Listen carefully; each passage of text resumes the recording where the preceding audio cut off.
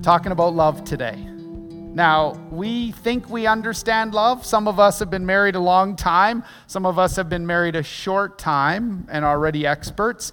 Doesn't matter what spectrum we're on, love is always something that we can learn. And so today we're gonna talk about love, and I'm gonna do it in a different perspective. I'm not gonna give you a definition of love. I'm gonna give you an action step at the end that's gonna involve love. So often in our Western world, when we talk about following Jesus, we talk about it like this: Jesus and me. Now, Jesus and me is a very good thing. We talk about our personal relationship with Jesus. That's a great thing. But I believe as we look at Scripture, we can make the argument that not only should we have a personal relationship with Jesus, but even more important, we should have a shared relationship with Jesus. The relationship with God is built like no other relationship because it needs to be built in community. Part of our problem, I believe, is that we've been told it's always so personal, your relationship with Jesus. But there's something powerful that happens when we come together as a church. Let me explain this to you. If you pray alone, you know that can be very powerful. But when you pray with others, I'm telling you, there's something that happens when you have faith with others. And you feel like you're really touching the heart of God. The same thing with worship. You and I can worship in our car all alone, and I see some of you driving and worshiping. Maybe you're just singing to the radio. You can worship like crazy all by yourself. But there's something that's more powerful when we gather. We worship together. I'm going to keep saying this statement here in a minute, and I want you to just let it run through your head. But I believe we are a faith-filled. We're big thinking. We're bet the farm risk takers. This is who we are at Daybreak and Renfrew. You see, that's why we're figuring out this network thing, how we actually work together. I want us to never insult God with small thinking or safe living. We want to seek God for the impossible. We want to believe God for miracles. We want to dream that God would do exceedingly and abundantly more in our lives through our church and for His glory. That generations would know who He is because of Renfrew and Daybreak. We want to be faith-filled in all that we do. I want to start this message off by laying a quick foundation. I want us to look at two different stories about Jesus. And here's the interesting thing with these stories is you're going to see that Jesus was amazed at two different times. He was amazed for two different reasons. In fact, he was amazed at opposite ends of the spectrum. The first story is about Jesus when he was in his hometown. And he's teaching, and some people were offended. And they said this: who does this? Who does he think he is? Doesn't he know he's a son of a carpenter? He shouldn't be saying these kinds of things. Mark chapter 6, and I believe it'll come on your screen, shows us this. It says this in verse 5. He could not do any miracles there, except lay hands on a few sick people and heal them. And then look at that word. He was amazed at their lack of faith. I mean, it's an interesting little story there. He couldn't do any miracles there, except lay hands on just a few sick people. He was amazed at their lack of faith. Jesus was amazed. He was blown away. He was shocked. He was stunned that they didn't have the belief that he could actually have the power that he had. He was amazed at their lack of faith. The second story, if you have your Bibles, we're going to jump into Luke. And there was this story of a centurion, a guard, who the Jewish people would have known surely hated Jesus because of how they operated. The guard, the centurion, had a sick servant that was dying. And so the guard, the centurion, sent somebody to Jesus and said this, "Hey, Jesus, can you come to this guy?" And whenever Jesus met up with the centurion, the guard said this, "You don't need to go to my house to pray for this servant. At your very word, I believe the servant will be healed." At your very word, Jesus, you say it and your servant will be healed. Luke chapter 7 verse 9 says this. When Jesus heard this, he was amazed. And he turned to the crowd following him and said this, "I tell you the truth. I have not found such great faith even in Israel." 2 different times. Jesus was amazed. Jesus was amazed at their lack of faith, and he was amazed at the man's great faith. Here's the question to start this morning. If Jesus looked at our faith level right here, those things that we're attempting to do for his glory, those things that we believe God's calling us to do, would God be amazed at how big, how crazy, how huge our faith is? Or would he be amazed at how little our faith is? I just want you to think about it for a second. Don't run past that question. Would Jesus be amazed at our faith, or would Jesus be shocked at how little faith we have? In fact, what I want to do, I want to just kind of help you be really honest this morning. This week, as I was wrestling through this, I needed to be honest with myself. I want you to actually take a step further than just thinking it in your head. I want you in your mind to actually rank what your faith would be. 1 being low, 10 being high. I want you to think about your last week, okay? So let's not think of our life. Let's just think of our last week. That's easy to remember. I know some of us will forget what happened yesterday, but let's try to remember this last week. What great steps, what huge steps of faith did we take in the last week? Did we attempt something so bold, so daring, that if God didn't come through for us, there's no way that it would have ever happened? I want you to think about your prayer life. What did you pray for? Imagine this.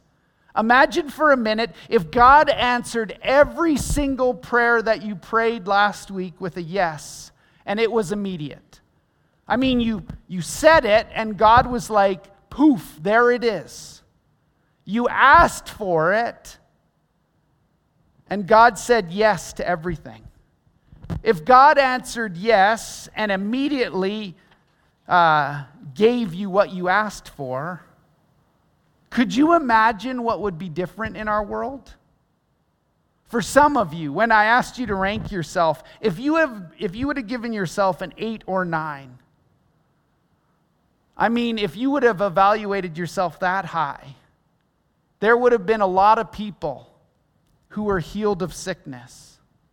There might have been a child that was adopted into a family. There maybe would have been a marriage that was healed. There would have been some really cool things that would have been different if we actually were praying great prayers. Some of you, if you're like me this past week, your food would have been blessed really well. I mean, you made it to grandma's house safely. That's always funny. You're like, give us traveling mercy, God. Help us get there safely. Which about 99.9% of the time, we'd get there anyways. Oh God, put angels around us as we travel. No, I'm not talking about those prayers. I'm talking about the prayers for the world where if God answered every single prayer with a yes, what would be different? For some people, I'll put myself in this category, there would be nothing different in this world. And it's because we didn't pray a single prayer. We didn't attempt anything that was bold. We didn't attempt anything that was daring. Would God be amazed at my faith? Would God be blown away like he was with the centurion? Or would God say, Matt, you didn't attempt anything. You didn't pray anything. You didn't do anything significant in this past week. At Daybreak and Renfrew, I believe God is calling us to be faith-filled, big thinking, bet the farm risk takers. That we're never going to have small thinking. Let me say that again. At Daybreak and Renfrew, I believe God is calling us to be faith-filled, big thinking, risk the farm risk takers, to never insult God with small thinking or small living. And so, in order for us to take bold faith steps, I want to unpack that for you this morning. I want to give you 3 little things that you can work through this summer. And then we're going to bring it back to love. This time will end with our word for the summer, which is love, and how we actually do this. Here's the very first thing, and it describes us perfectly. You cannot play it safe and please God. We cannot play it safe and please God. The author of Hebrews said this in that great faith chapter in Hebrews chapter 11, verse 6. Without faith, it is impossible to please God. We could just stop there. Because anyone who comes to him must believe that he exists and that he rewards those who earnestly seek him. In other words, you can do everything within your own power, and you never need the power of God. But guess what? You're living without faith.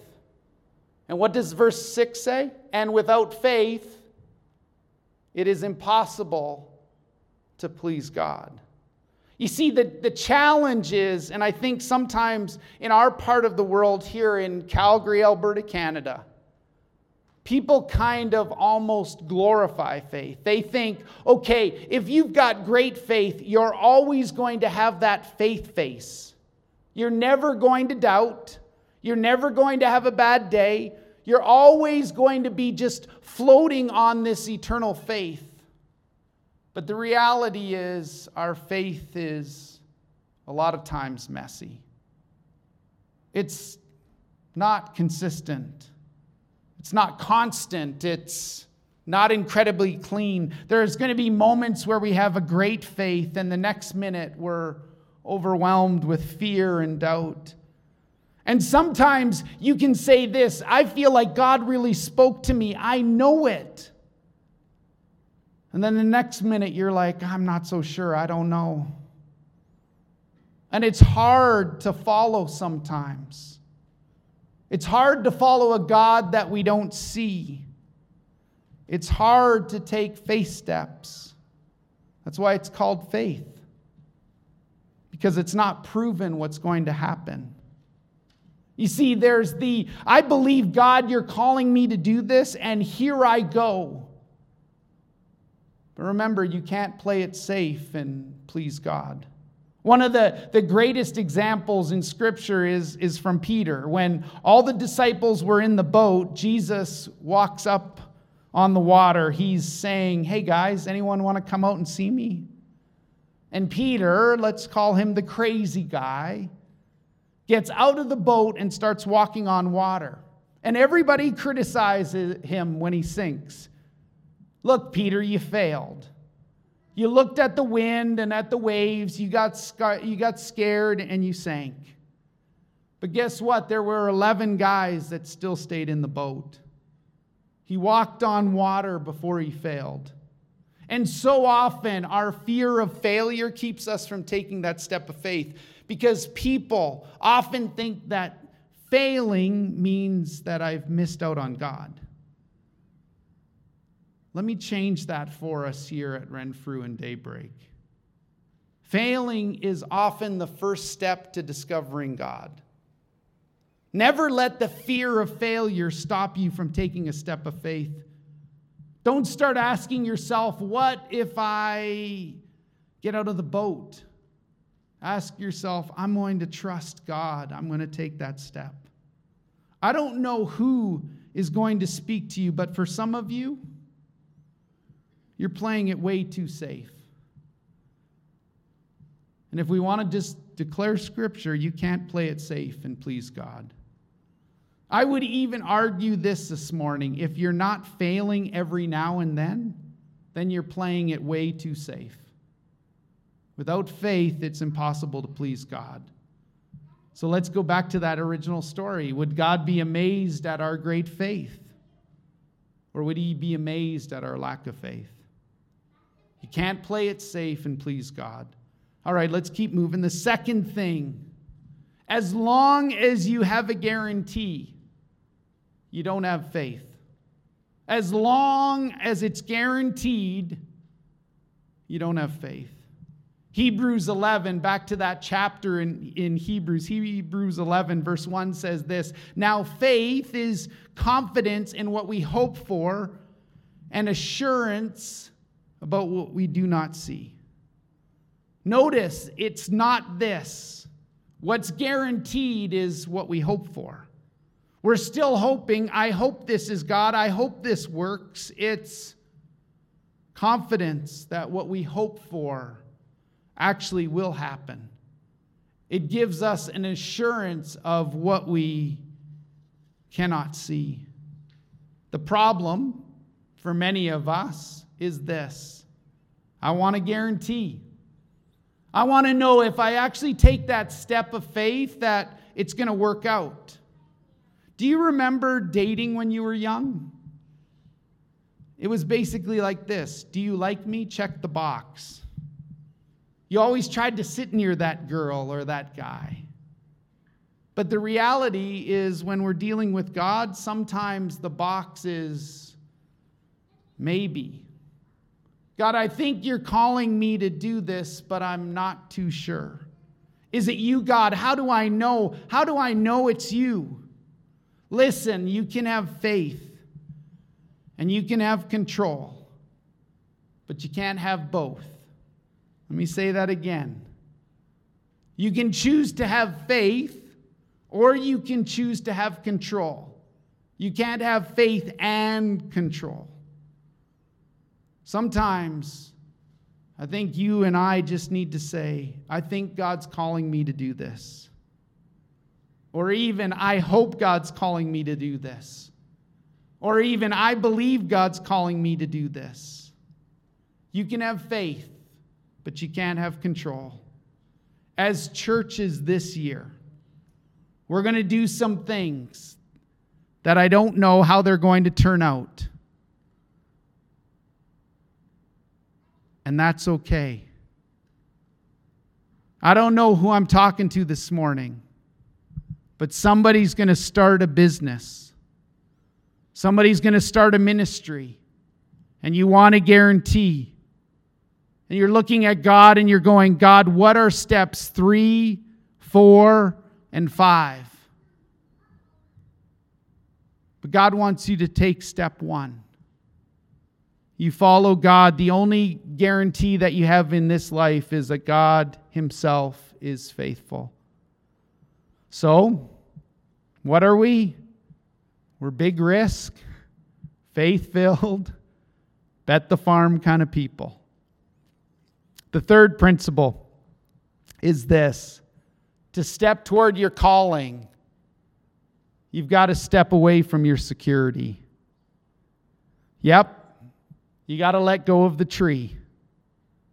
To step toward your call, you've got to step away from security. But Matt, what's going to happen? How's it going to end up? Guess what? If we knew that, it wouldn't be faith. This is exactly what Abraham did in one of those crazy faith-filled stories in the Old Testament. It actually is reflected in the New Testament in verse 8 of Hebrews 11, where it says this, by. Chapter 11, verse 8 says this, by faith, Abraham, when called to go to a new place, he would later receive his inheritance, obeyed and went. And then this little tagline, even though he did not know where he was going. Abraham, when called to a place where he would later receive his inheritance, obeyed and went, even though he didn't know where he was going. Even though he didn't have a clue, he let go of that tree. He took the first step. And guess what, friends? When we take that first step, when we keep our eyes fixed on the author and perfecter of our faith, and suddenly by his power, we're not walking by sight anymore, we actually start walking by faith. And without faith, it's impossible to please God, but great faith pleases God in a great way. Let's go back to that question. Would God be amazed at our amazing faith?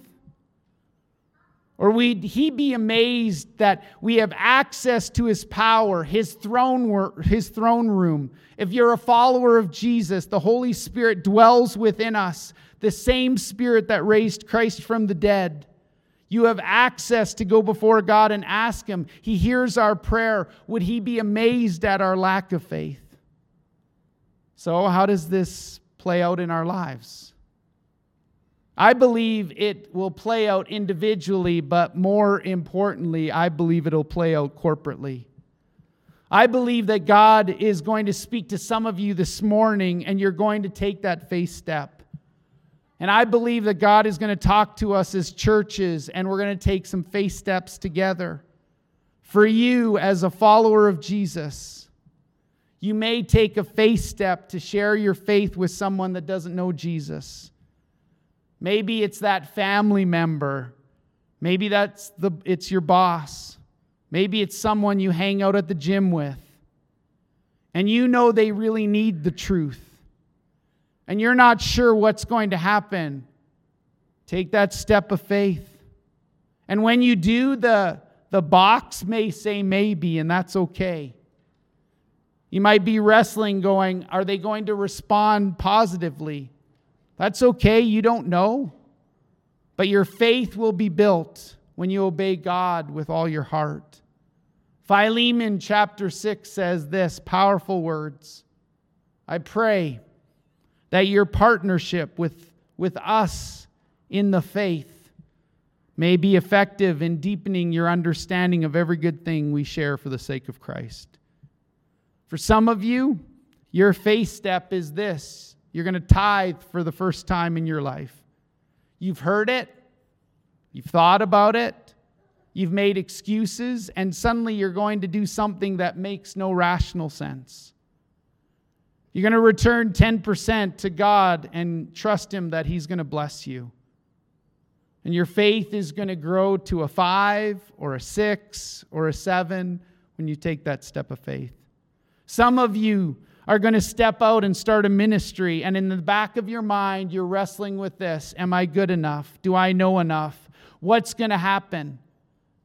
I have no clue, and that's okay. And several months later, you're going to sit back and say this is my favorite thing in life. I'm sharing God's word with others. We're growing spiritually. Thank God I took that step of faith. And suddenly, as you individually grow in your faith, guess what happens to us as a church? We grow in our faith. And all of a sudden, we start to see that we as the church, that our faith can actually touch God. And suddenly, as a church, our faith grows. And all of a sudden, we realize that we're now faith-filled, big thinking, bet the farm risk takers. So church, we're not going to sit back. Listen to me. We are thinking big. We are thinking huge. Our God does not give us a small commission, but a great commission. That everyone would know him. that the gospel would be preached all around the world. Guess what? I see the world as a big world. We're just getting started. And I believe that God wants us, whether we're as individuals or together as a church, to think big, because faith pleases the heart of God. And when God looks at you and me, guess what? I want God to look at me and say, I'm amazed with your faith, Matt. And when God looks at Daybreak or He looks at Renfrew, I want God to look at us and go, I'm amazed at their faith. Because I believe with all my heart that God wants to do exceedingly and abundantly more than we could ask, think, or imagine, according to His power at work in the church, so that He would be glorified for generations to come. So what are we? We're faith-filled. We're big thinking. We're bet the farm risk takers.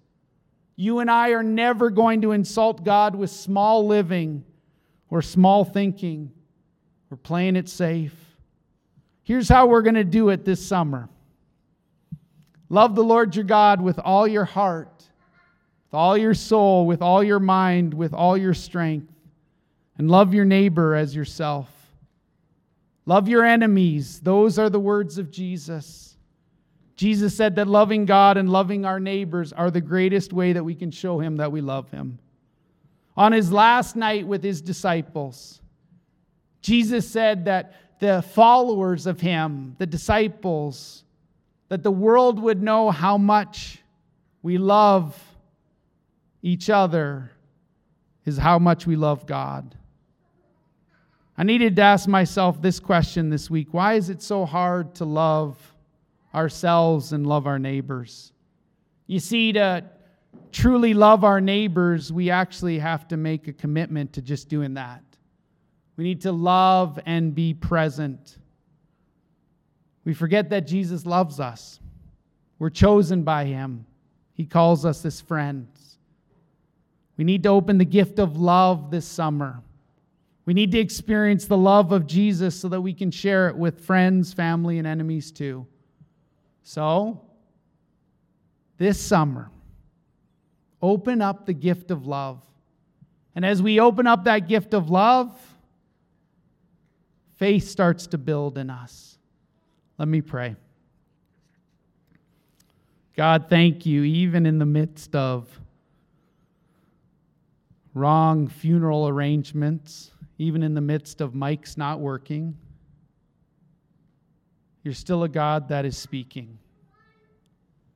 And God, for my friends that are gathered here or at Daybreak or around in their homes, may the simple statement that we're faith-filled, risk-takers, bet the farm kind of people, may that truly be the mark of who we are. God, we love and adore You. Thank You for the gift of gathering. Thank You for the gift of being called. Thank You that You are greater than anything in this world. Thank You that You own the cattle on 1,000 hills. We worship You. We adore You. We declare that You are God. We ask all this in Your most powerful name. Amen.